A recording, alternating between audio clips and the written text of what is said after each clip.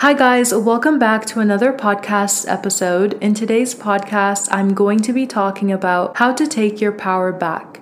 If you're practicing the law of assumption, then there's absolutely no way you can give your power to people, things, and circumstances outside of you. Giving your power away can look like letting the 3D affect your emotional state of being and the final outcome of the circumstances in your life. For example, let's say you handed in an assignment late that contributes to a big chunk of your final grade, but your teacher won't let you submit it. So you end up feeling sad and letting it affect your academic performance.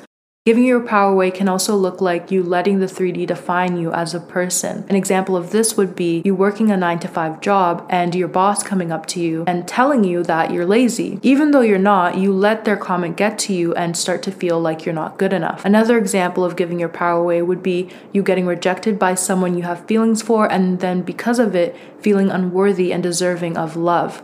All of these examples show how someone can give their power away to the people, things, and circumstances outside of them. So, how do you take your power back?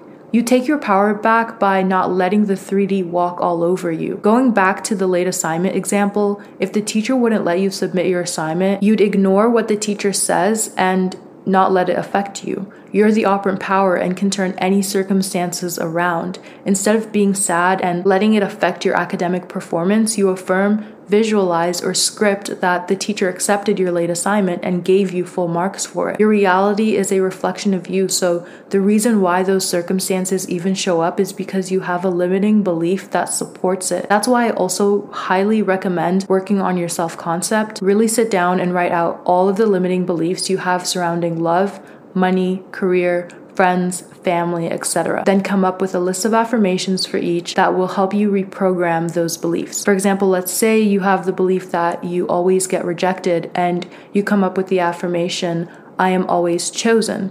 If a circumstance in the 3D shows up and you get rejected, you have to stand firm and be like, no, I am always chosen, and not let the circumstances outside of you define who you are, because only you can do that. You have to completely ignore the circumstance because it's not what you want, and if it's not what you want, then it's not your reality. You decided now that you're living in a reality where you are always chosen, and if you stand firm in that assumption and continue to persist, everyone and everything in your reality has to shift to reflect that back to you. And once you get to that point, you'll really feel the shift internally because you know that nothing outside of you has power over you. You'll feel like all you need is yourself because it's not up to anything or anyone outside of you to validate who you are. So you end up not needing your specific person to show up for you because you decided that you're worthy and deserving of love and don't need anything in the 3D to prove that to you.